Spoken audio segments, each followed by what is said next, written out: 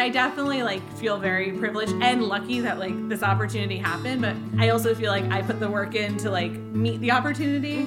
And I think that's like an important kind of takeaway too, that it's like you have to be ready for like when something comes and like be ready to kind of take it on. Yeah.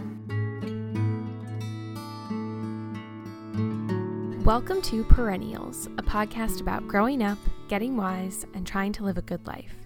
I'm Victoria Russell. I'm so happy to introduce today's guest, Mallory Mortellaro. Mallory and I both graduated from Drew University from the same class, and we both studied English, and Mallory also studied art history. And we had some classes together, and I think we probably, talked a little bit here or there, but we were both kind of shy and introverted, and we didn't really get to know each other while we were in college. But a couple months ago, Mallory reached out to me to let me know that she had been listening to the podcast, and I was so happy to hear from her because, I always thought she seemed really cool and really nice and wanted to get to know her better, and I was just so grateful that she reached out just to say kind words about the show. And I instantly was like, I want to interview you for the podcast because I had also seen Mallory in the news a couple years after we graduated. So a few years ago, Mallory was 22, recently graduated from college, working full-time as a middle school English teacher, and she was also doing some part-time archival work for a small private foundation in our college town of Madison here in New Jersey. It's called the Hartley Dodge Foundation. And one day she was taking stock of the foundation's art collection when she stumbled upon a statue in the corner of the town council chambers. She was feeling around for a signature and found the signature of Auguste Rodin, who was a very famous late 19th, early 20th century French sculptor. So basically this led her on a path of trying to determine whether it was a true, authentic Rodin statue, if it was a counterfeit. Eventually, the statue was authenticated through Mallory's hard work over the course of a year, and this led to a ton of national and international media attention, and Mallory was invited to give a commencement address for Drew's class of 2018. I highly recommend watching her address. She gives such a good speech. I'll put a link in the show notes, but you can also just go to YouTube, type in Mallory Mortellaro, Drew University, and it'll come up. It was so good to sit down with Mallory and talk about her experience of authenticating the statue and everything that she learned about growing up and learning through experience.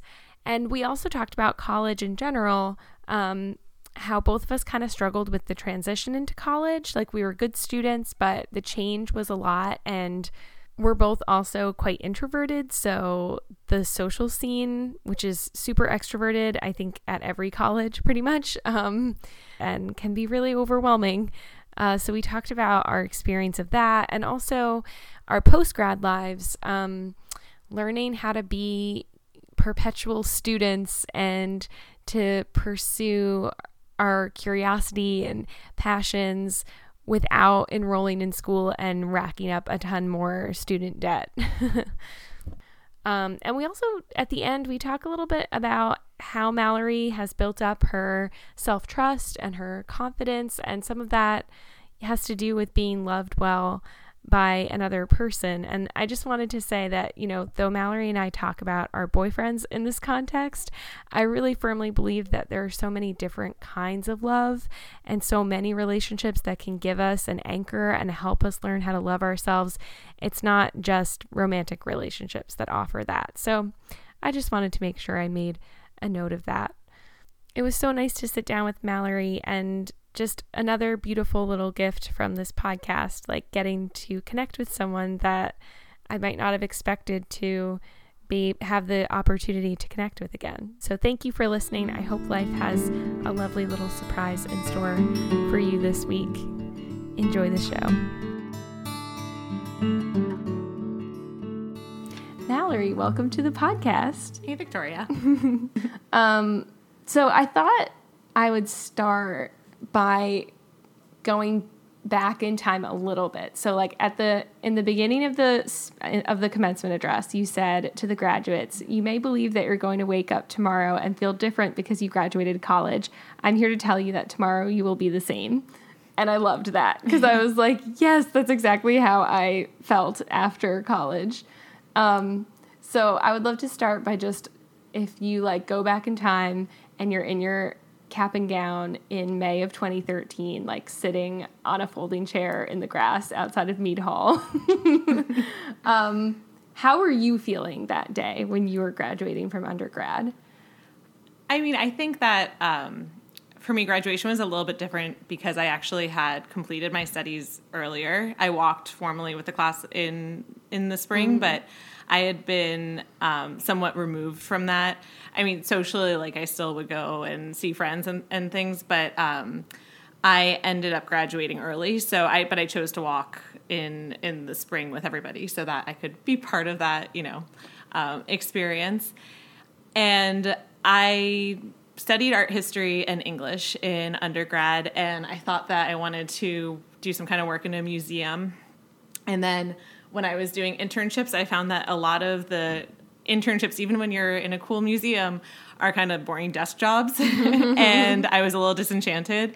And also seeing just how it was like you needed a master's degree just to like have another boring desk job. And it just seemed, it wasn't exactly what I imagined it to be, which I think is like what happens to like every like 22-year-old when you think you're going to do something really cool with your life because you took these classes that are super interesting and got you all excited about these topics.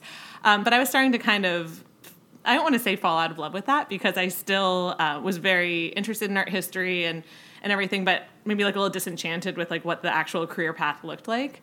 And in the meantime, I was working, I had a job as a personal assistant and sort of business assistant for a place in Summit, New Jersey that I had been working at throughout college. And then when I was finished with my studies, they kind of let me work as much as I wanted to or as little as I needed to, balancing it with internships and stuff. So I definitely had like a full schedule and I had a job and I had a paycheck. So that kind of gave me time to kind of think about like, well, what do I really want to do? There was a time I wanted to go to law school. There was a time that I thought maybe I'd just be a paralegal.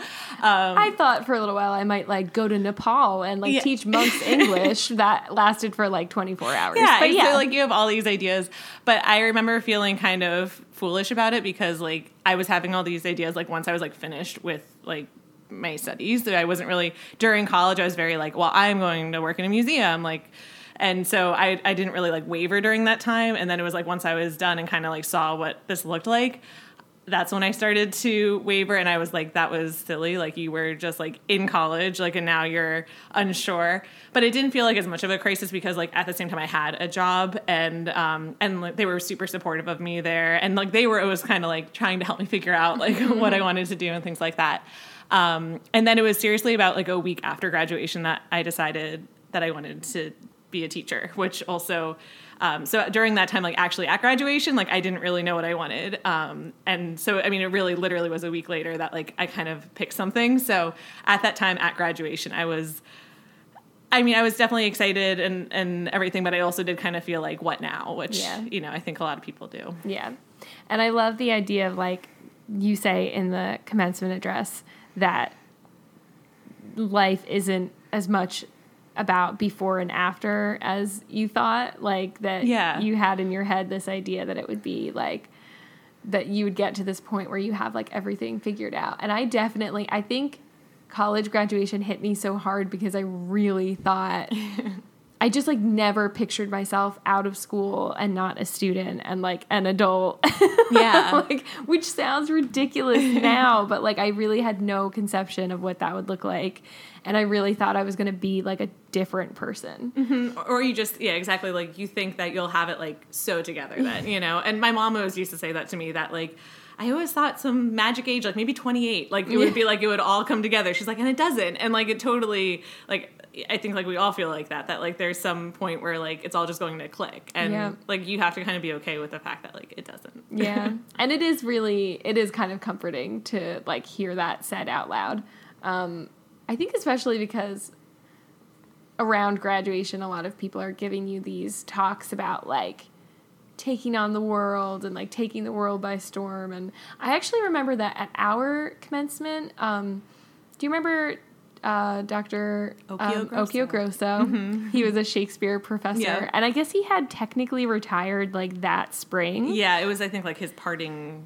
But he was like the main speaker, and I really appreciated his speech because I don't often remember what people say at things like that, but I very distinctly remember him saying like, ask not for whom the bell tolls. It tolls for you. Yeah, I remember that too. And him saying like, yes, it's great that you like have this education and you are an individual with like talents and things like that, but you also are connected to everyone else and you have a responsibility to others and to each other. And I was like, dang, I don't feel like we hear that enough, you know? Yeah, no, I remember his was good. Yeah.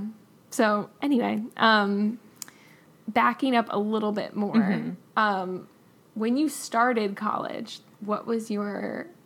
how did you feel going into college, and once you were on campus? Like, I feel like I heard all these messages of like, this is the time of your life, these are the best years of your life, and I often felt kind of like almost guilty in a way that like I wasn't always enjoying myself to the fullest, or I felt like, oh, I guess everyone else is having an amazing time and like I don't feel, I am struggling in different ways. And it was like definitely like I was excited to go to college, but I was definitely really nervous about like leaving home for the first time and like going to a school where I didn't know anyone and living away from home and living with a roommate and all of these things.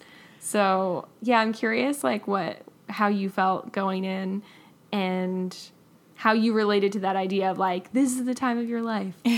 Yeah. I mean, I realize now as I'm so much older and wiser that like I am just very resistant to like big change that, and so, I mean, college was like such a big change. And I even remember, I think I told you last time we were talking that like the first time like your guidance counselor like takes you in to their office to talk about college, like I just like my eyes like filled up with tears and they were like, okay, we don't have to talk about this right now, and sent me back to class. And like I was like a very good student and like super involved in everything. I think like I seemed like the type of person that'd be like, oh, like let's look at all these different schools, like here's your reach school, and they were just like, all right, you don't have to talk about this right now. And so I mean college was scary. I mean I was especially, someone who, like you've said, like this idea of like, this is gonna be the best time of your life, like party, like was just like never something that really like appealed to me. And not that like I wasn't social, but like I wasn't someone who was like, yeah, let's party and drink and everything like that. That just wasn't me. So that part of it was like a little nerve wracking. And I actually lived off campus, my freshman year. And I only lived on campus for part of my junior year. And in the beginning I was like very torn about it because I was like, oh my gosh, everyone's like gonna be making friends without me. And it definitely is harder like when you're off campus. But I also feel like and maybe this is like part of why some parts of college were more challenging, but like I feel like I had a lot of things like outside of college where like I feel like people go to college and like you become like wrapped up in like this university is like everything to me. And like I loved going to classes and like meeting people and things like that, but I also, like had a job outside of school. Like my boyfriend went to a different school and, I had hobbies outside of the college. So for me, like that, I don't want to say like made me fragmented, but like a little bit like that I sort of had like identity outside of the school. But I definitely agree with you that like you do hear like these are supposed to be like the best years of your life. And it was like a little sobering sometimes, like no pun intended, that like, sometimes like you don't feel like that. And I've actually just been re-listening because I listened to it a couple years ago, but Susan Cain's book, Quiet. Oh, yeah. Yeah, and it was like, a lot of it was, and it's funny because like listening to it now as a teacher, like it was a very different perspective, but like how like much of like, it's like the extrovert ideal, and like I think like college, like the idea of it like is very like, for the like the social scene anyways, like for the extrovert, and like when you're not that person, it's it's not really like what you would think of as fun. And again, like I'm not like someone who's like, oh my gosh, like I couldn't like be around people, like it's not like that. It's just like that's not what I would choose. Yeah. So I mean I even remember like in high school, like going to prom and like having a great time with my friends. But I remember like looking around at everyone and being like, so this is what people enjoy? Like, and like this like anthropological, like in your head perspective of being like, huh, this is interesting. I mean, I think it's okay, but like... I always feel like an anthropologist in social situations. Like, what do people do? Like, what do people do with their hands? Like, if you don't have like a drink or something, like, all of a sudden I'm very aware of like, what do you do in these situations? No, exactly. We were just at a wedding this past weekend, and it was like there were no toasts going on. There was like no dancing, and I just like kept saying to my boyfriend, I'm like, what are we supposed to be doing now? And he's like, Mal, just like be a human and like talk to other people. It's okay. I'm like, okay, but what's our objective here? What are we doing? I love having structure to social situations. Like I heard two of my friends were talking about like a wedding that they went to, and one of my friends was saying like, yeah, it was kind of just like one big cocktail hour. Like it was like a buffet style dinner. So there was no like sit down dinner, no speeches. Like it was so much fun. And I was like, that sounds like hell. Like I live for the structure. I live for the like, now you sit down for dinner and like you can have a conversation with one or two people. And like now you can sit and just listen to speeches so you don't have to make conversation anymore. So yeah. And it's so funny. Like you were saying, like you reached out to me after you had heard the podcast, and that's how, like when we were in school, when we were at Drew, we had some classes together, but I don't think we probably talked a little bit here and there, but like we didn't really get to know each other. And like hearing you describe your experience, I'm like, oh my gosh, we could have been friends. Like exactly. And that's like the like curse of the introvert, I guess. Yes. Like we don't find each other because I just remember like very similar to you. It's kind of funny. Like I was also, I was a good student, so it's like of course you're going to go to college, and I was also very like nervous about it. And I remember I just remember that like orientation week was just like a nightmare. It was because it was just completely for extroverts, like throw you into this like big gym and be like, okay, we're going to do all these like activities. And I just remember feeling like, it seems like so many people know each other already. Like, how does everyone know each other already? No, I remember even like that first like day of orientation being like, same thing where I'm like, do they like all know each other? Like, I'm like, are those people dating already? Like, what is happening here? And I feel like some people did connect through Facebook like over the summer. Yeah. So there definitely were people who had But that's been, like, weird talking. too. I always feel like it's like you're like I don't know, and like not to be like judgmental of that, but it's like people that like say they're dating like someone online before they like met them, and it's like I think like I don't know, now it's like we like become friends like online before we're like friends in real life. Like and I wasn't super active on Facebook, so I just didn't even. I had no idea that was going to be the case when I got there. Well, so I had one person who knew someone that I knew from high school, and I had written a play like my senior year for like an independent study, and like he had written a play, and we like switched plays, and I thought it would be like a fun like we'll have something to talk about when we get to Drew. And then he like just like I said hi, and like he never talked to me. So then it was just really awkward, and like watching me listening to this and be like, wow, I'm like so sorry. But so it was because it was like we like critiqued each other's writing, and I was like, great, like I'll have a friend. And then it was like awkward because like now we like talked online, but like we're not actually talking in person. It's like such a teenage problem. Yeah. No, so I definitely like I wish we had found each other in that sea of I remember like I didn't cry in my high school guidance counselor's office, but like that first week, the first time we had to meet with our advisors at Drew, I remember sitting in Dean Levin's office, and I just started crying, and he was like, and I was like, I don't know, I just have a lot of anxiety right now. And I was so embarrassed because everyone else already seemed like they were just like having a great time. And I was like, I don't know, I just feel very overwhelmed, and please don't make me go on this scavenger hunt later today. And he was like, okay, you don't have to go. And I was like, thanks.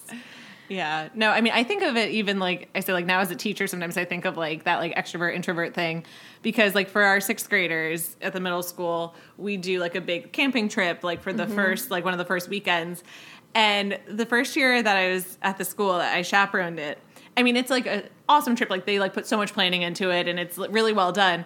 But I remember just thinking like, as a kid, I would have hated this. Like, and not that I would have, I would have like participated in everything because like I was like a good kid and like did whatever I was told. But like I would have either thought it was stupid or like just like been really uncomfortable. And like I think so much of that, though, is like, oh, like, kids are going to love, like, shouting and, like, having to, like, do, like, you know, group work to, like, go over this fence or whatever, like, silly, like, you know, group work kind of thing it is. But, like, and, like, I bet, like, 80% of the kids do love it. But, like, it is also really hard for those kids that aren't into that. And I feel like that's kind of, like, how, like, college is a little bit where it's, like, we're all going to shout at each other until we become friends. And I did live in the dorms. And that was also, like, I think that was the reason I was, like, breaking down in Dean Levin's office was, like, already it was, like, okay, I was living in a very tiny room with a stranger. Mm-hmm. I mean, like, she was really nice and, like, we got to know each other. But, like, that first week, like, I didn't, like, you know, it was a lot to be like, okay, I'm living with a stranger in this really small space. And they're coming around telling me I have to leave my door open all the time. And I have to join them for the, like, floor activities. And I have to go to all these orientation activities. And I've never felt lonelier in my whole life. And, like, every time I even try to say hi to someone, it just seems like it goes really badly. And so, yeah, I just felt like it's something that, I don't know, I don't hear it named. Maybe more so now. But at least at the time when we were there, I was like, this was, like, pre-Susan Cain, I guess. I mean, it's a really, when you think of it, like, take you away from, like, everything you've known, like, every person. And, like, I also thought, I mean, I remember being really overwhelmed. I mean, I also, like, graduated early, so I was taking, like, at the most classes I could, which, like, in retrospect, I don't really know, like, what, I mean, it ended up working out, like, and it was financially a good decision. Yeah. But I think that was also just, like, me being like, oh, I can take this many credits, like, I need to take that many credits. But I remember being really overwhelmed, like, academically. Not that I didn't feel like I could do the work, but I always remember thinking, like, I was a good kid in high school, studied, did all my homework, did everything I was supposed to do, and, like, I am working my butt off to, like, you know, get good grades. And I remember always thinking, like, what are these people who are, like, partying all the time and, like, maybe, like, didn't work as hard in high school? Like, how are they doing it? Or aren't they doing it, I guess? But, so, like, that coupled with, like, everything else, it's, you know, it's definitely, like, a trying time that I'm glad, like, we don't have to go through again. I think sometimes, like, sometimes I'm like, what would that be like if I was put into that situation now? And it's interesting because, like, I think at the time I also was I was judging myself by the extrovert ideal and also by the very, like, Western American, like, the individual thing of, like, you just have to go out on your own, do it alone, make it alone, like, build yourself alone, like, go out and make these friends. But, like you're saying, like, you are taken, like, from your home and your family and your friends and every, like, supportive individual, you know, that you've had in your life. If you do, you know, if you live on campus, but even if you're not living on campus, like, and you're plopped into this little world and it's like, all right, like, of course that's going to be hard. Like, that's so counterintuitive. That's so, like, that's not, I don't know. It's just, it's such an interesting thing that we've created. And it's like, to think that there's something wrong with anyone who's struggling in that situation versus saying, like, well, maybe the situation's a little bit of an anomaly. You know? No, it is. And I think, too, like, at that age, I feel like for the most part, I was always, like, pretty true to, like, who I was. But I think, like, at that age, like, you're much more likely to be like, oh, like, this is the cookie cutter I'm supposed to, like, try to, like, force myself into. Like, you know, I mean, because even, like, my friends, like, I never, like, I was not one to, like, drink and stuff like that. I mean, I still, like, don't drink. But I remember, like, in high school, like, my friends didn't drink. And then how many of them, like, when we got to college, like, they all drank. And I remember always being like, and I'm not, like, judging this as, like, a moral thing. Like, I don't care what you do. But I remember just being like, wait, like, were you not drinking because, like, your parents didn't want you to? Like, I was not drinking because, like, I actually, like, wasn't interested in that. Which, like, I feel like made me feel like, wait, like, you were, like, not really who you wanted to, you know, or you were trying to, like, be someone else. Or maybe now you're trying to be someone else. And I think, like, at that age, like, you are, like, just trying to fit in, you know, and where, like, now I feel like, you know, we've gotten to the point where, like, you're kind of comfortable with, like, who you are and, like, what your limits are and things that you're like, no, thank you. That's not my style. Where I think, like, college is just hard because either you're trying to, like, swim with all the other fish or, like, be so different that you're like, look, I'm an individual. Like, I'm not like them. And so, I mean, I think it's kind of like this dichotomy of, like, either conform or, like, really don't, you know? Yeah, it's definitely, I definitely felt like I was comparing myself to these different ideals that I had in my head, or pressures from, because there are also pressures from other people. Like I was constantly being pressured by other people to like party and drink and stuff in ways that I didn't really feel comfortable. And it's hard to like, it's hard to stay, to even know what staying true to yourself means when you're 18 and you're like not really sure. No, exactly. So it is definitely like a weird time. Yeah. I feel like I would do a lot better in college now, because I'd be like, this is pure luxury to just get to go to class. I know, right? Freaking love it. And then also just like, I wouldn't really give much of a crap if like what people thought, or like I would just do what I wanted to do and not feel so bad about myself. Yeah, no. And I think that like part of like graduating early was me like almost kind of outgrowing like the college life, like in some ways that I was like, I'm ready to like move on. And like I loved like being in school, you know, like, but I was also like kind of like getting a little antsy to like do something. Yeah. And then of course like, you know, graduating was like, what do I do now? But it's, you know, it's still, I think like you start to outgrow it a little bit, or maybe some people don't, but you know, there's that. Well, that's a beautiful segue. You are such a good podcaster already. You should have your own podcast. So when we did graduate, and I know you went into the teaching program like the next year, right?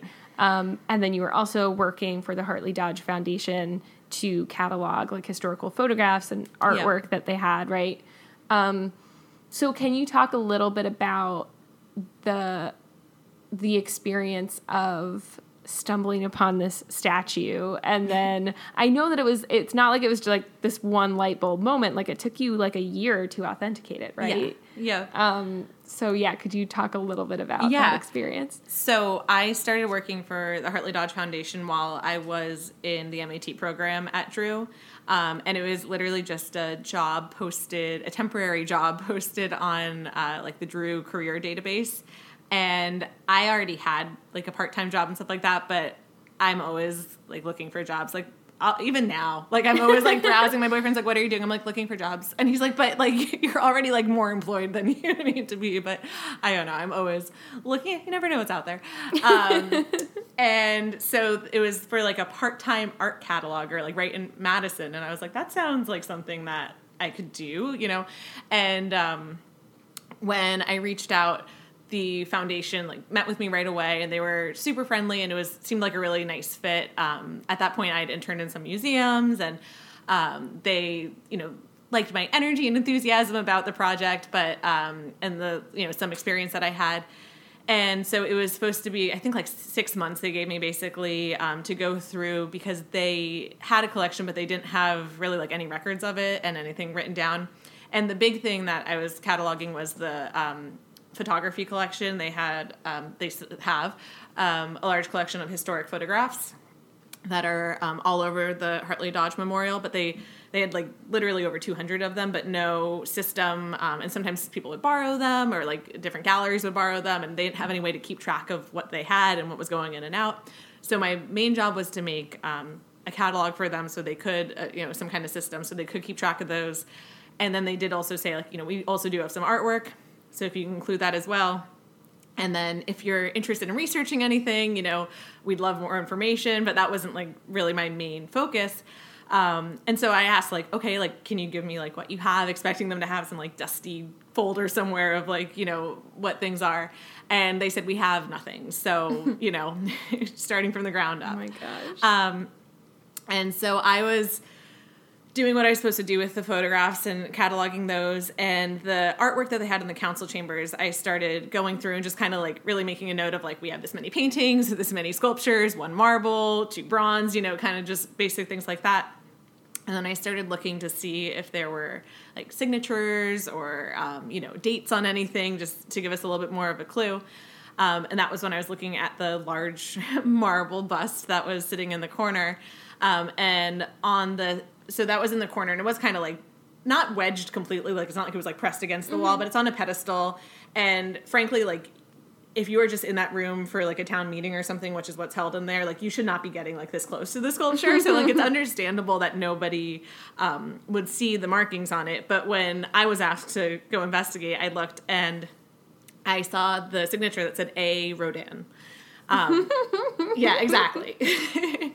But it was one of those things where I was kind of like, hang on, like this is certainly like not actually a Rodin, because like they said that like they didn't know what was really in here and it's just some artwork and it's like sitting in Madison's town hall, so this can't really be like actually a Rodin. But you know, like I'll like take pictures of this, like make a note of it, come back to it. And again, because it was like only this temporary job, like I had like a deadline of when I had to have like the actual like photography catalog done. So like I had other kind of things to do at the time, but I was like, all right, I'm going to come back to that and like think about it. And maybe it's that other Rodin, you know, Law's distant cousin or something, not nearly as successful. But anyway, like, but the more I was thinking about it, I was like, hang on, this is like, this collection all came from a Rockefeller. Like, it's not like I found this like in my grandmother's attic. I'm like, oh, there's a Rodin. No. So I was, you know, the more I was thinking about it, I was like, this is, you know, could be something pretty significant. So when I had to I had to give the trustees their catalog at like the end of our like 6-month time. Like they invited me to this little meeting they were having, and I gave them my work, and like they were supposed to just like give me a check and like pat me on the back, and like we were supposed to say goodbye. But at that time I was like, let me tell them, you know, about the signature. And I told them, and they were like, well, how do you really know this, you know, is Rodin? I'm like, well, it says it right on it. So we all like went over to it, and it was in the other room from where our meeting was. And like, they all took turns, like we took a flashlight from our phones and shown it on there. And they asked me to like step out of the room for a second. And I was like, okay, I don't know what they're talking about. And then they invited me back in, and they said, you should stay on indefinitely. We'd like to invite you to continue working on this. Oh my gosh. So that was super, I have to say, like, I'm, like, so grateful to them, because I think at that point they easily could have been like, great, Mallory, thank you, and yeah. I called in the big guns. But I was, like, 22 years old and had an undergraduate degree in art history, and they were like, all right, like, we believe in you enough, like, to, you know, try to see what you can find out. And so that was, like, that experience, I feel like, is, like, unprecedented. Like, you wouldn't get that anywhere else. And kind of like what I was saying before, where like all these museum jobs were like you're sitting at a desk and like plugging things into spreadsheets, like this was like the exact opposite of that. At the same time, though, it was also kind of like there was no boss saying like, well, Mallory, like go to this library and ask for this. It was like me kind of sitting there being like, what now? Which was like at times like a little frustrating, but like in the best way, like the best kind of frustration, but also like I didn't have anyone saying like, all right, now go talk to this person, or like check these resources, or do this. Like it was just like, all right, see what you can find. And they were like super duper encouraging, and like they weren't art experts either, right? Like I mean, the board is made up of like a diverse group of people. So they're people who are one of the trustees who I work closely with is an architectural historian. So they are definitely like a very educated group, and they also know a lot about Geraldine and like her family and things like that. But it's not like someone on there like is a professional art historian with a PhD. Right. You know, it's not like that sort of thing. But yeah, they were really supportive. And what I finally was able to do, I just started reaching out to like different museums that had like Rodin collections. I was looking through like every catalog of every Rodin show, every book about Rodin, and I wasn't finding anything with this piece. And when I would reach out to different museums, a lot of times they would either not write me back, or they would say like, look, everyone thinks they have a Rodin, you know, he's like one of the most counterfeited artists, you know, things like that. Oh. And they would kind of just like, you know, say like, here, check like these resources, but like there's not, you know, much we can do. And then finally, the Frick got back to me, and because I was also asking like if anyone had like an expert who could help us authenticate it. The Frick explained to me that like they didn't authenticate sculpture themselves, but they said for Rodin, the person that you had to get in touch with was this guy named Jerome Leblay at the Committee Rodin. And the Committee Rodin, they explained to me, basically had like a database of all of Rodin's artwork, and where it is, where it's been, kind of the provenance or the history of ownership of all these pieces. So they said if anybody knows about this piece, it's going to be them. So you've got to get in touch with them. So I was really excited because this took like 4 months to get to this point where like finally we had like someone who was giving us something that could be useful. And I reached out to them and they sent me back a standardized form that you fill out, like when you think you have a Rodin. Like, describe it, tell us about where you got it. Because, like, I thought, like, wow, like, we're so special. We think we have a Rodin, but, like, there's actually a standardized form for people like me. Yeah, so it was a little, like, exciting, but then also, like, a little disheartening. But anyway, so I sent back the form and did all of that, but then I also was like, they said this Jerome LeBlay guy is the guy to get in touch with, so I'm going to email him directly, and I emailed him photos. And he got back to me by the next morning. Wow. And he said, you have a great discovery. This is Napoleon enveloped on son rêve. We've lost track of it since the 1930s. I'll be out in New York in September, and I must come see it. Oh, my God. And this was, like, in July, so this was, like, a matter of weeks. And he was in France? In Paris, yeah. In Paris. And so people always are like, when you saw the signature, were you jumping up and down? I'm like, no, I was looking at it skeptically. But, like, when he said that, like, I remember, like, where I was standing when I opened that email. And it was just like, okay, like, now we're cooking. So he came out in September, and I have to say, he's been awesome, because even now, like, when we have questions about anything with our collection, that he is someone, like, I can call him, email him, and, like, he'll always get back to me, and with really, like, sound advice, too. And he's very well connected in museums all over the world, so he's been a tremendous help. And so he came out and he looked at it right away and was like, this is really something. I mean, he actually said, so my friend, this is where you've been hiding when you looked at it. So that's great. Like our famous quote that we love to say, but it is true. He really did say that. And he could tell right away, but the authentication process is more than just like looking at it and being like, yep, it's a Rodin. So he could tell, but you have to prove the provenance of the piece, and he could tell just by things like the tone, the color of the marble, like based off of like all of Rodin's work, like what basically like chunk of marble he was using at that period in his life, like this. Wow. Yeah. So I mean, he's an expert in Rodin, and like knows everything, like it's very different when it's like one artist that he spends his whole life looking at. And so, I mean, it's also really cool to hear him talk about the piece, because it's even, an art historian is going to look at it kind of like in the realm of like the whole art world, I feel like, but he's looking at it like he knows Rodin's work so in and out that it's really, really, really neat to hear him. But anyway, so when he went back to Paris, was like, I'm going to dig up what I can from our archives, and the piece had no known provenance when I was hired, and now we know every step from Rodin's studio to how it got to the corner of Madison, so in the town hall of Madison.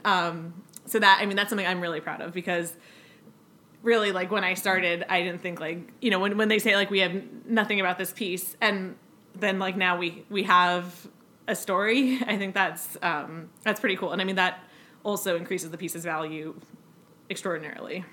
That is so cool. Yeah, and it's also been interesting because there were definitely like some like naysayers, because I totally validate these people that I'm sure like someone knew it was a Rodin, because there are people who are like, oh, it says this in a pamphlet that it's a Rodin, and I'm like, it probably did, because like Geraldine like knowingly donated or knowingly put a Rodin in that room.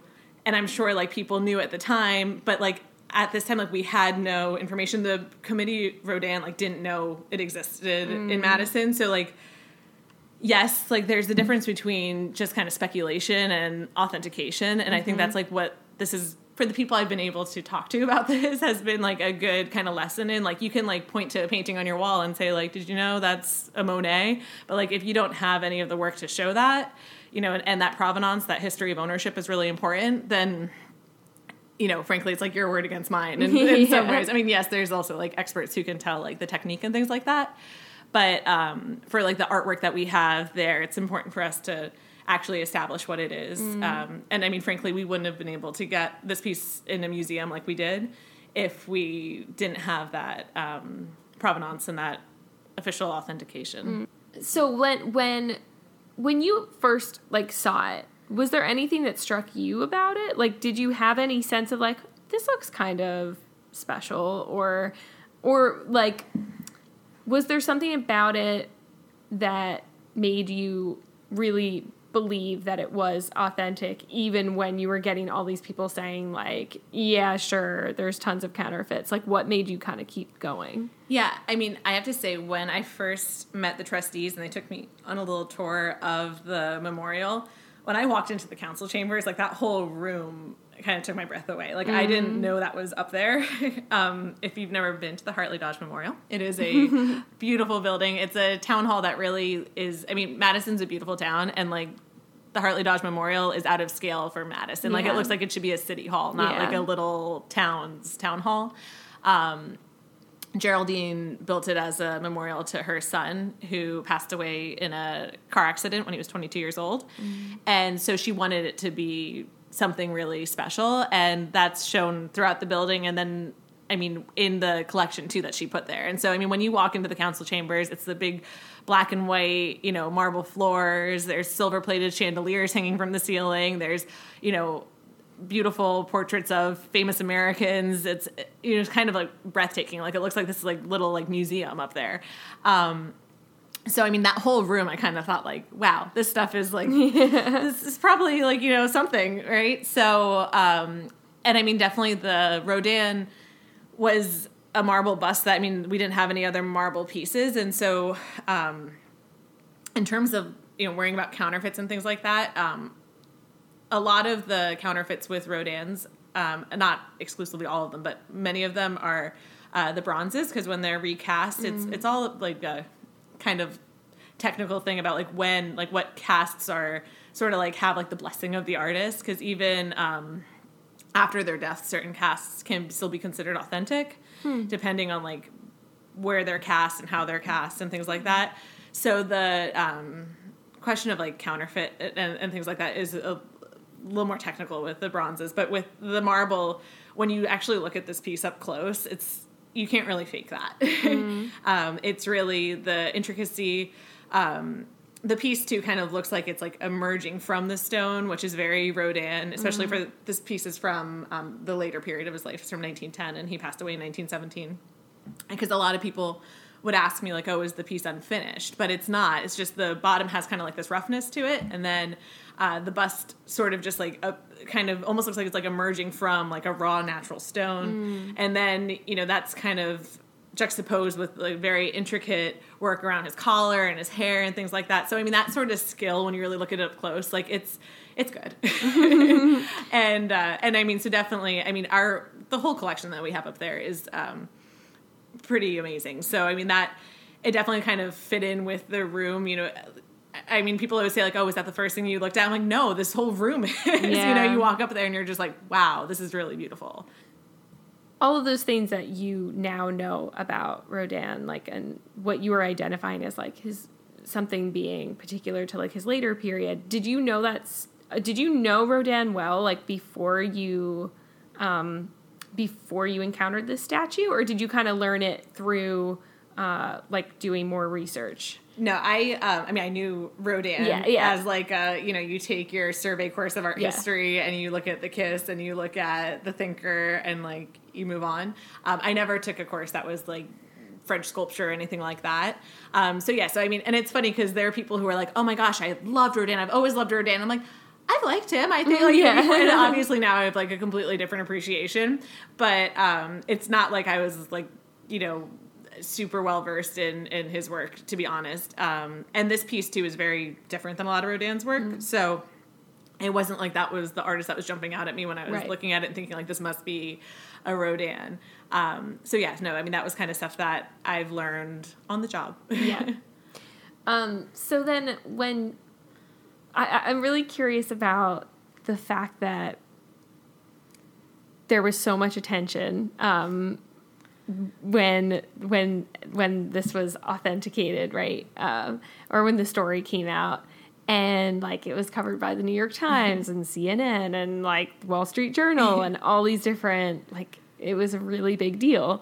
I'm curious what that experience was like of getting all this attention for it, and were you able to like take it in? Did it feel surreal? And also like when the attention kind of died down, did you have any feeling of like let down or like, oh, that was like a weird peak experience that I'm not going to have again? Yeah. I mean, it's definitely, it was surprising the amount of press that it got. I mean, it's like a very famous artist, and people love like a good, like, I mean, I always loved those, like, oh, look what they found, like in someone's attic, like, right? So, it's definitely kind of got like a feel good like sense to it that like we thought it would get like a little traction like locally. Like we always joked like maybe we'd be like below the crease in the New York Times like art section as like a little blurb.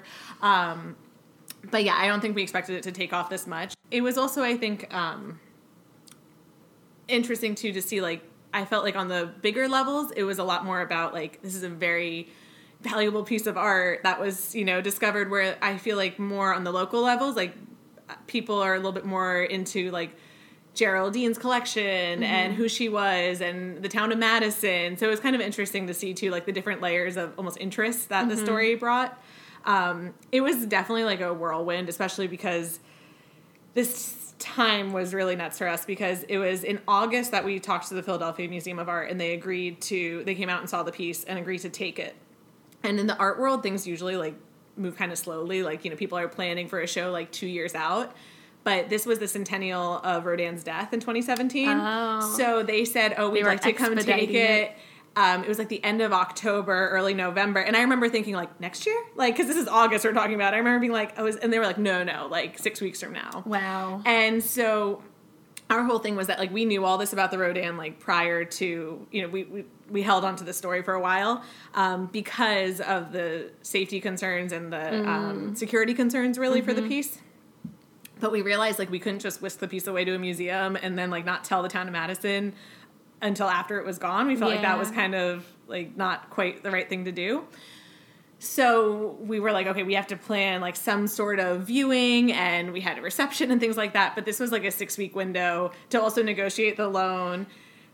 I'm also a full-time teacher and, you know, and also negotiate and work out all the shipping. And then also like all this press stuff was happening. And I didn't miss a single day of work in there, which I look at now and I'm like, how did I do that? Oh my gosh. So it was definitely like a whirlwind. I was going like on my lunch break to do interviews and things like that. There was one, which one was it? It was maybe, no, not NBC. I for CBS. It was like, I can't get to you. Come to my school and I will walk across the street. And we like literally did the interview like across the street from my school, because I was like, I cannot get to you. I don't have time. And like I switched my lunch duty with somebody, so I had like an extra 20 minutes. Oh my gosh. And was like out there doing an interview. So it was definitely like a fun, kind of crazy time. It wasn't like a letdown when it was over, because honestly it was kind of like so full force for like so long, and then it kind of like dwindled down like right around the holidays. So it was like kind of nice just to like be able to get back to normal life. And then frankly like that just kind of spiraled right into the rest of the work that I'm doing with the foundation, which is to continue researching. So it's definitely like the excitement was there, but I feel like we've kind of channeled it into what we're doing now, and realizing too that people are interested, which I think has been kind of neat. Especially I've done a lot of lectures, and it's like I always kind of am like, wow, people are still coming out to hear this. You know, like I even have ones that like are booked for like next spring, like which maybe people won't still be coming by then. But but it is like a story that people do enjoy hearing, especially like on the local level, like learning more about Geraldine Ardage and her, you know, like the whole story with her son and the way that she, you know, created the memorial for him and her art collection. So it's got, like I said, like different layers of what can kind of excite you about it, you know, and so I think that that's like been something that's kind of sustained it in some ways, and kind of, I mean, it makes me happy to continue sharing this story. And so that, I mean, it's been, you know, it's been a lot of fun, and it's been kind of, like I said, like way bigger than we thought it would be. But I think that was good. Yeah. And then Drew approached you to give a commencement address, right? For the class of 2018. So just 5 years after you were sitting on the lawn. Exactly. And I really do love the address that you gave. Yes. And I'm curious, like, you spoke about, obviously the experience with authenticating the statue, and it felt like you were kind of talking about lessons you had taken from that experience. Until they asked you to give that speech, had you thought about the different lessons that you took from that experience? Or when they asked you to give the address, did that kind of give you the opportunity to sit down and go like, oh, I did kind of learn a lot about X, Y, and Z. Like, I did grow. I did learn this about myself through this experience. Yeah, I feel like I had thought about it before. The people I work for at the Hartley Dodge Foundation are really great. I feel like, not just being my bosses, but also sort of acting like a mentorship role.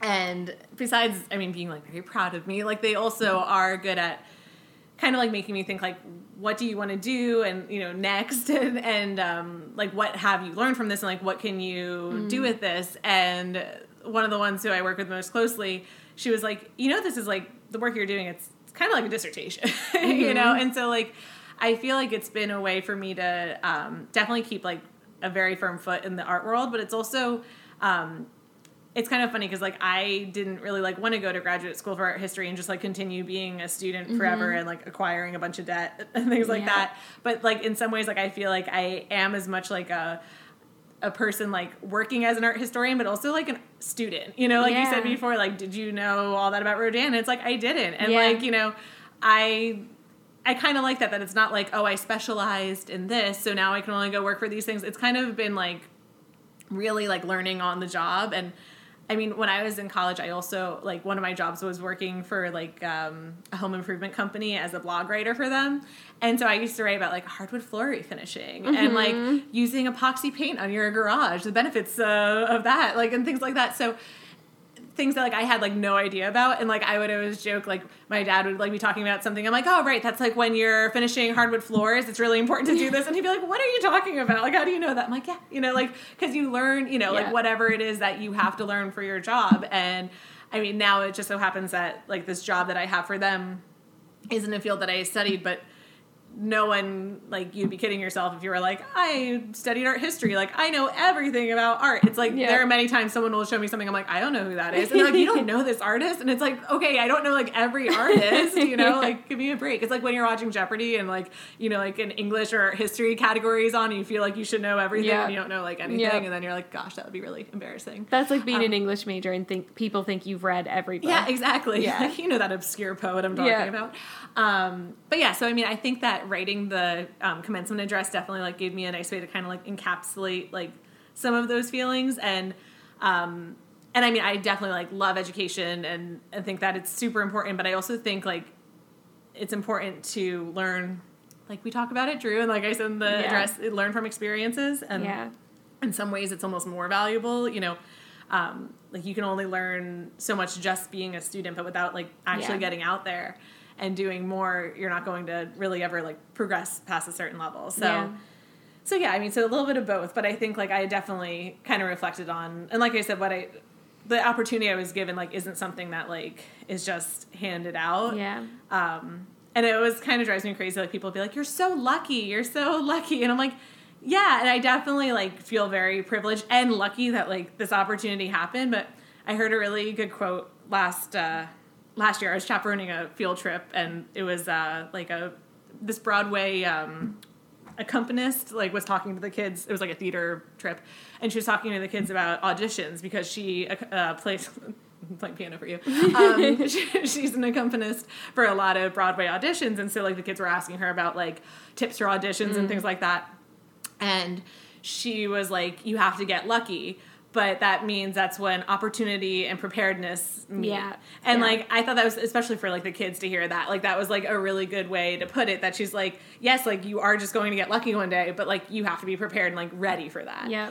And, like, that's kind of how I feel, like, not in any ways to, like, sound conceited, like, oh, I did, like, all this myself, because it's, like, not the case. But I also feel like I put the work in to, like, meet the opportunity. And I think that's, like, an important kind of take away too, that it's like you have to be ready for like when something comes and like be ready to kind of take it on. Yeah It's so interesting because I relate to so much of what you're saying, including like when I started working for the Dodge Poetry Festival after graduation, I would joke that I was taking an alternate route for my like MFA in poetry because like you, like even as much as I love being a student, there's this other part of me that was like, but I feel like if I stayed in school, like if I went straight into grad school, it would be coming from a place of like, I just want to be in school. It wouldn't be coming from a place of intentionality of like, well, I really want to like study this very specific thing and this is the best way to do it. You know, it would just be me wanting to stay in that comfortable environment. No, I think that's valid. I didn't want to take on a ton of debt.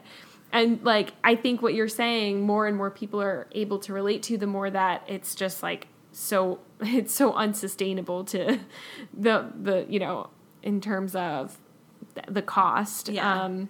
But also like what you're saying about the importance of experiences, like it is huge, like, and it is really cool to remind ourselves that you can be a student unofficially forever. Exactly. And like, it is about how you choose to live and engage with the world. And I do think there's something about getting older and caring less about like the labels and how it appears on the outside, because some of that is like, you know, having a master's or a PhD in something. Some of that is about how you appear to the world. Totally. I think that's like, I totally agree with that. Because, I mean, last week I was in DC at Archives doing research there, and it's just kind of funny because like you're talking about like other people, like what they like, where they're from and things like that, and it's like curatorial assistants from MoMA, like people getting their PhDs, and I feel like maybe like at one point I would have been like, oh, like I don't belong here, and now I'm like, oh, like, you know, I work for a private foundation in New Jersey, you know. It's like you're just kind of like,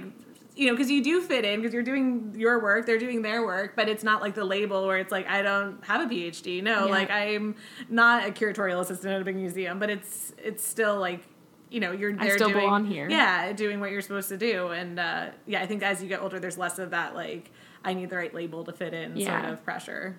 Yeah, because there's like imposter syndrome, right? Yeah. Like that can creep up on you, which I still feel sometimes, but I feel like the more that you do just kind of decide to like put your head down and dig in and do the work and like focus on something and really like deepen your knowledge of something, the more you can just be like, whatever, those labels don't really matter. Like, yeah, no, I mean, I wouldn't do it any other way, really. Like, than what I wouldn't like look back and be like, oh, I wish I had gone and gotten like a master's degree in art history, like right after college. Like, I'm glad that like my road kind of led me like where it led me, and even now, like it's, you know, it works like having kind of like my foot, like I'm a teacher, but I also like have this, and I feel like I'm still like relatively young, like, you know, like I don't know like exactly like where that like will lead me, but like right now it's like something I'm very content with. Yeah.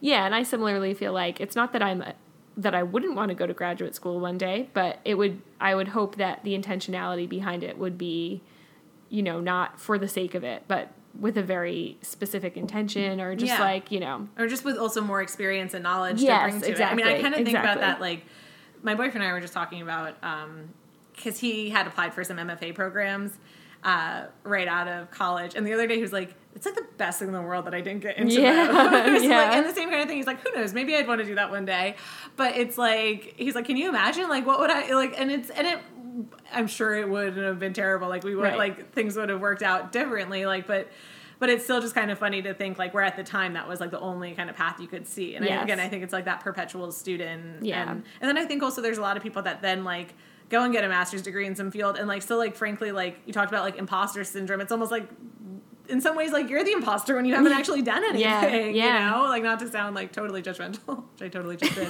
but like I don't think like, you know, we put this like label on it like and then it makes it okay, but like it's not, you know, it's not always necessary, and it's really expensive.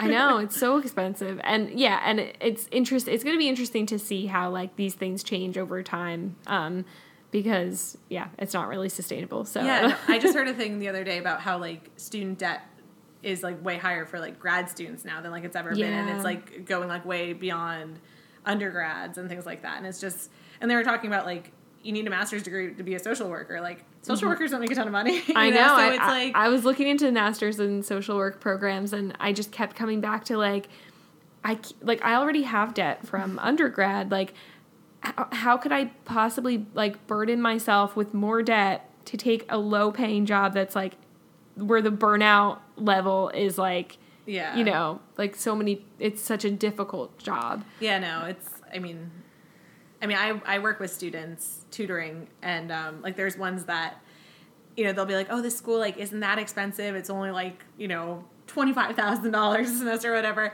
But I'm like, do you guys understand? Like right now that money like doesn't mean anything to you. You know what I mean? And it's like by no means like, I mean, when I was 18, like if you said to me like $25,000 or like $50,000, I'm like, that's, you know, $2,500, $25,000, like whatever, you know, like it's all just kind of like this like, you know, nonsensical abstract thing. And I think like that's the problem, is that like you're so young and you're just like, oh, that sounds great. Like, let me sign those papers. Yeah. And, you know, it's, my boyfriend always says like, you have to look at it like a small business loan. And like, he was kind of right. Cause it's like, if you're going to get like your return, you know, like it's different when like I have a friend in vet school right now, like she's taking out like a lot of money, but she's like, okay, like I'm going to be a vet. And like, if you can pull that off and do that, like that seems reasonable. Yeah. But when it's like, you're taking out like more and more debt to like, do you don't know what, you know, it's hard. That's like, have you read Big Magic by Elizabeth Gilbert? I think it's on hold on my audiobook app, but there's like a lot of people. I really appreciate that she talks very explicitly in that book. She's like, don't mortgage your house to get like a degree in creative writing or something. Like, just don't do that to yourself, because you don't have to do it. Exactly. Like she doesn't have like I guess she has her. I think she said she got her BA in like political science, and then she just started writing and like got rejection letters for like 6 years, but then eventually got published. You know, so I like that she's very real about it. Like there's a real cost to like taking on a ton of debt for something that, and I'm all for, like, I believe that education and knowledge are inherently valuable. And that like liberal arts is valuable, and that literature is valuable, and art is valuable. Like it's all very valuable, but like debt is really real, and the effects of it are really real, and you have to think about that. I think too, like it becomes like there's such a stigma with like not going to college, that like kids that like it's not a good fit for, like don't really see that as like a real option. And like my dad has a locksmith shop, and like we've lived like an extremely comfortable upper middle class life, like from like, and like my mom was a stay-at-home mom, and it's like, you know what I mean? So it's like people think like the only way to like live a good life is to like go and be super educated and get like some fancy job where you wear a suit, you know? And it's like so not the case. And I think that, you know, people who maybe would take that path, like especially, I mean, where I teach, it's a super high achieving district. Like I don't know like how a kid in that district could be like, I don't want to go to college. Like I think that would be a really hard thing for them to like actually, you know, want to do. And like I feel like it would be seen as a failure, you know? So I think that's kind of an issue too. Yeah, there's a lot of different ways to gain the knowledge and like the experience. Definitely. So yeah. And I mean, because in some ways, like I feel like college, kind of like how I feel like, you know, even like I teach middle school, it's like you're teaching the content, but like also other things. Like, I mean, I always say that with like my 7th graders, it's like, yes, I want them to know how to write a well-structured paragraph, but I also want them to know like how to meet a deadline. Yeah. You know, it's like there's other skills that are there that are like, frankly, like more important probably, like more applicable throughout their life. And like, I feel like that's kind of what college is. It's like this, you know, in-between step of being, you know, a kid and being not a kid. And so, I mean, I guess there's like those benefits too. But I like how you really drove home to the students that you were talking to at the commencement the idea of like, you already have all the tools that you need inside of you. Like you've developed certain, you know, certain skills and strengths at Drew, most likely like curiosity and like hopefully you've been working hard and like all these things. And like everyone is walking around, I'm paraphrasing, I'm saying it in different words, but like everyone is walking around feeling like they're not quite grown up or not quite ready or whatever. So like the only difference between someone who like authenticates a Rodin statue and someone who, you know, looks at it and is like, probably not, is that you decided to be like, you know what, maybe I don't feel completely ready or like I'm completely the right person for this, but I'm the person who's here. I'm just going to do it. I'm just going to try. I feel like that requires a level of self-trust. What's your relationship to like that self-trust? That's a really good question. I mean, I feel like I've, in some ways, like, when I say strong personality, I feel like that's not the type of person, like, the person I imagine when I say strong personality, like, isn't me. But in some ways, I feel like I am, like, who I am, and I do think that I can do things, you know? I think, too, like, as a kid, like, I wasn't afraid to, like, have my own interests. Like, it wasn't like, oh, I just, like, did whatever sport, like, all my friends did, or things like that. Like, I feel like I've always sort of been my own person, as, you know, like, cliche as that sounds, and sort of, like, not been afraid to, like, be interested in what I'm interested in, and so, I mean, I think, like, that sort of has always been, like, a part of me. Like, I always say, like, thinking back, like, it's kind of, like, funny. I mean, when I was 15, I played ice hockey when I was young, and then when I was 15, I was watching the Olympics and was like, I want to speed skate. And, like, I didn't know anyone else who did this. I, like, just, like, went online and, like, found a club and was like, Mom, I'm going to join them. Like, and then, like, started going, like, I skated out here in Jersey and, like, would skate in Pennsylvania. And, like, it was, and, like, even my mom was like, good for you. Like, you just, like, literally, like, Googled that and, like, made that a thing that you do, you know? And I feel like that's kind of, like, how I've always been. And I also think, too, like, all the kind of tumultuous times, like we talked about, like, in college that are difficult, like, I've had the same boyfriend since I was in high school, and not to sound like some girl who's like, I'm not complete without John, but, like, I do feel like having, like, the continuity of just, like, a partner who, like, I didn't have to worry about, like, you know, like, everyone's, like, complaining about, like, stupid boyfriends or, like, dating and things like that. I'm like, oh, that's nice. Like, I, like, have always had, like, a lot of, like, a solid foundation there, and I feel like that's, like, kind of given me, like, the strength to kind of be who I am in every other way, too, and, like, not feel like I have to, like, do things for, you know, to impress some guy or things like that, or, like, change myself with every relationship and things like that. So I feel like that kind of, you know, and I have a very good family, and, like, my parents have always been really supportive of whatever I want to do. So I feel like all those things have kind of, like, helped me be confident. Yeah. And I mean, not that, like, I always feel so confident, but, like, I mean, that's part of, too, I think, like, that, like, where I kind of got the idea for the commencement address is, like, not to sound super conceited, which I realize now I think I've said, like, 3 times, so, like, just major points off. But, like, many people, like, will be like, wow, like, you got it all together. Like, oh, my God, like, your life is so perfect. And I'm like, wait, really? Like, because, like, I can't return my library books on time, or, like, I don't know where I put my keys. But, like, okay. Like, people think, like, you got it all together. And you're kind of like, really? Do I? Because, like, I'm kind of a mess. And, like, I say that, like, in jest, but, like, you know, it's kind of this idea, like, you never really feel, like, totally put together, right. You know? And so I think just kind of, like, being able to, like, hold true to, like, who I am, and, like I said, like, all those, like, support systems that I've had, like, throughout my life have kind of just, like, I guess made me someone who feels like I can do things. I really love that you talk about those relationships, because I feel like, again, kind of going back, but in a very individualistic culture, it's often like, I don't know, I think sometimes it can be easy to think that, like, the idea that when people say you have to love yourself before you can love anyone else, and, like, actually it's like we learn how to love by loving. Again, it's like the experience thing. Like, you don't like learn how to love yourself in a vacuum. Like, how would you even do that? You know, like, I always joke and, like, tell John, I'm like, I didn't really think I was that pretty until I met you. You know, I was pretty.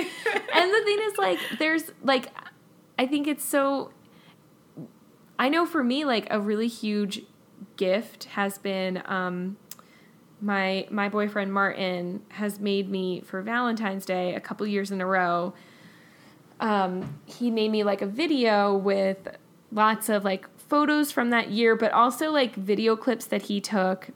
Sometimes, like a lot of candid stuff, and a lot of the time, like, I didn't know he was filming, or I didn't realize it at first. Or there were pictures that were candid, or I didn't even realize he was taking, or I don't, this could sound really creepy, but it's not, I promise. But so, only a little creepy, but, like, cute creepy. So, like, the first time he showed me this, I was crying because it was the first time I ever was, I saw myself the way that he saw me. Yeah.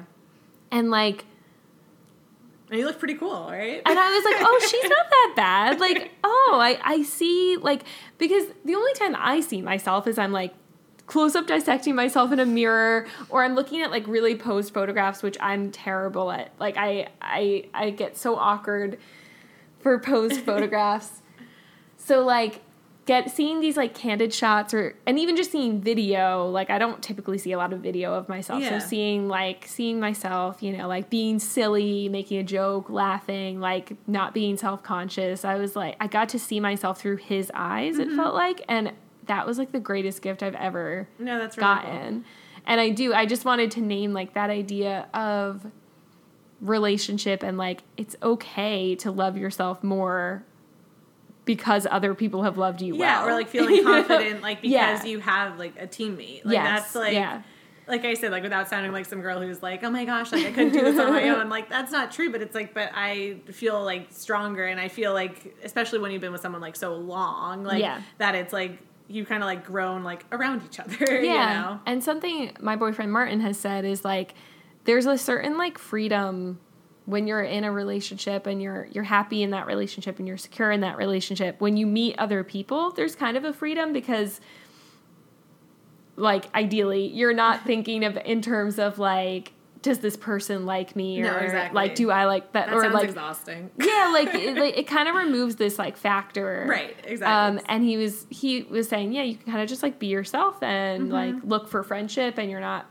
you know, like, there's something actually that's, like, freeing about it for your relationships with other people, which I thought was a really interesting way of articulating that. Is there anything from that speech that you've thought about more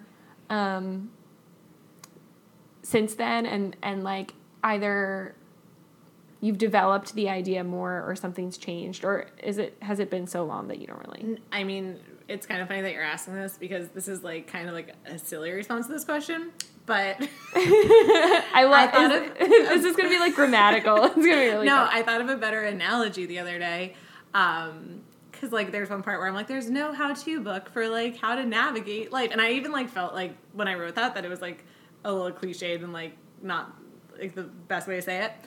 But are you a fan of the Great British Baking Show?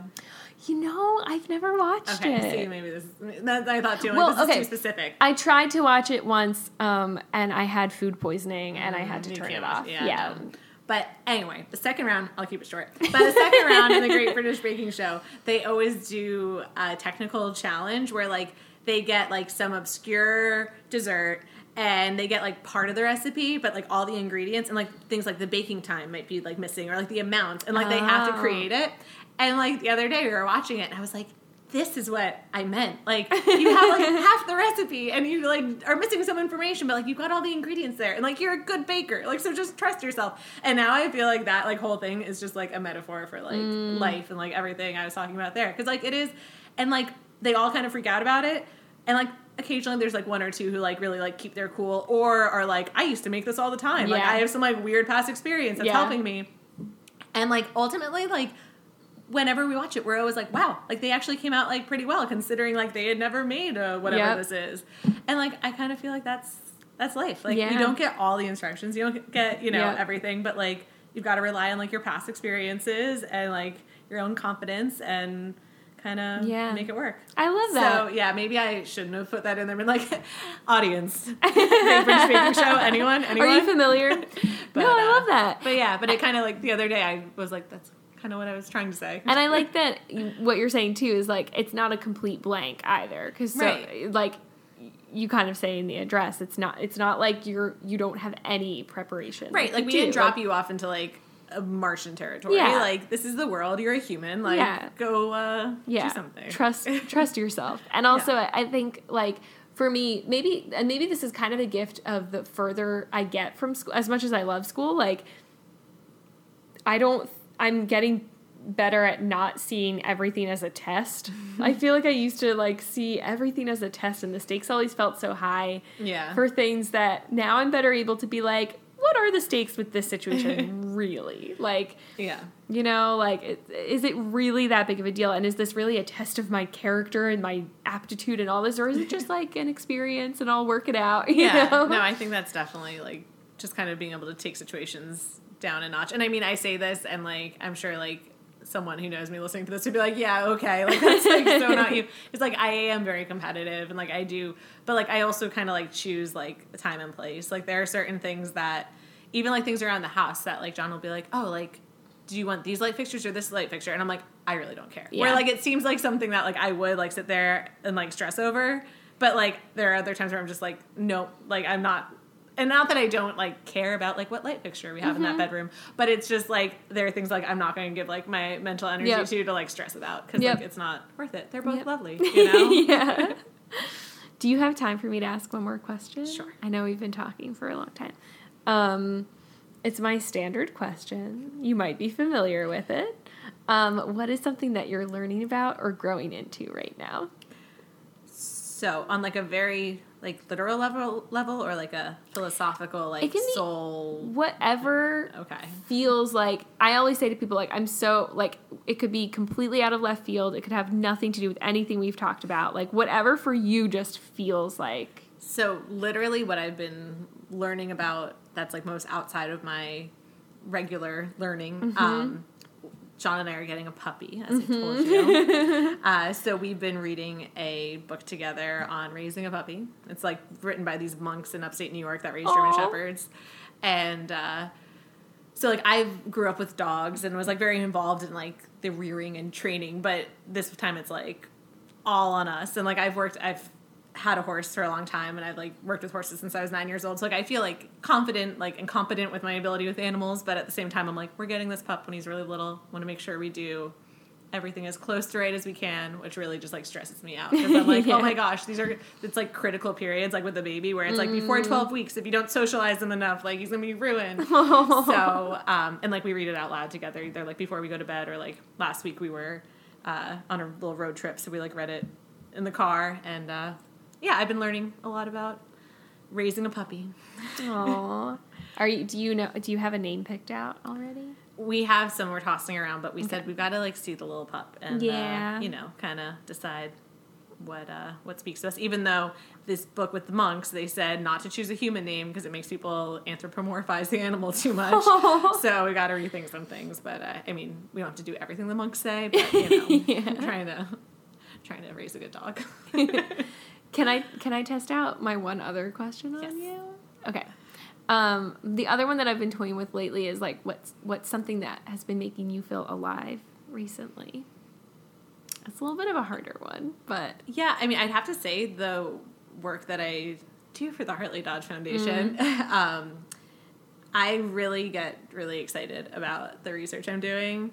It's kind of funny, like, when I'm working in archives a lot, it's, like, super quiet. Like, everyone's just, like, keeping to themselves. And there are times, like, I'm reading something, and I just, like, want to tap the person on the shoulder next to me and be like, do you see what I just found? Which would, like, mean nothing to them because it's, like, not what they're trying to prove.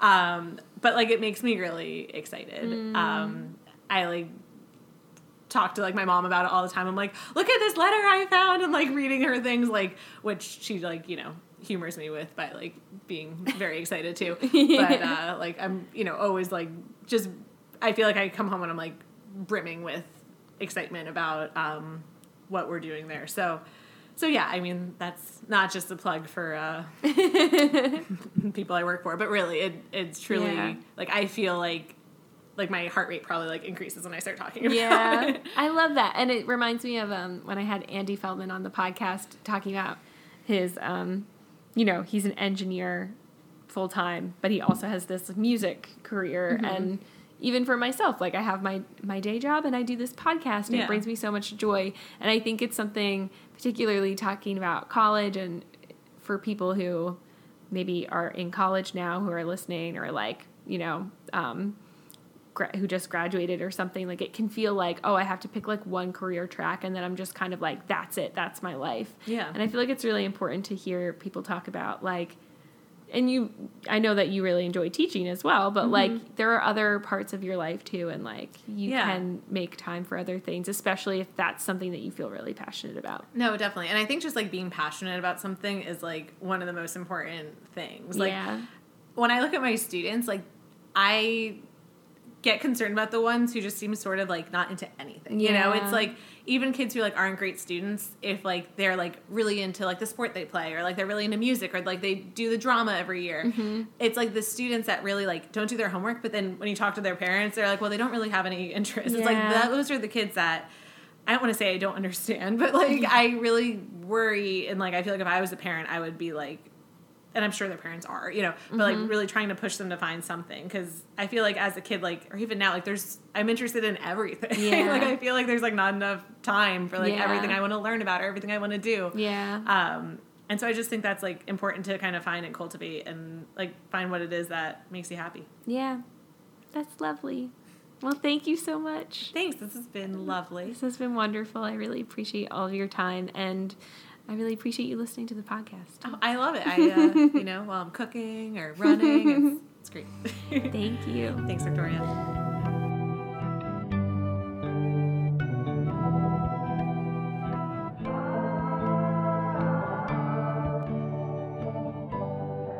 Thank you so much for listening to the Perennials podcast.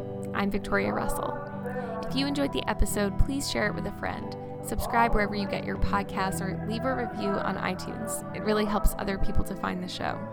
You can follow along on Instagram at Perennials Podcast, and feel free to send me an email at perennialspodcast@gmail.com. The song you're hearing now is I Orbit a Moon by Paul Finn.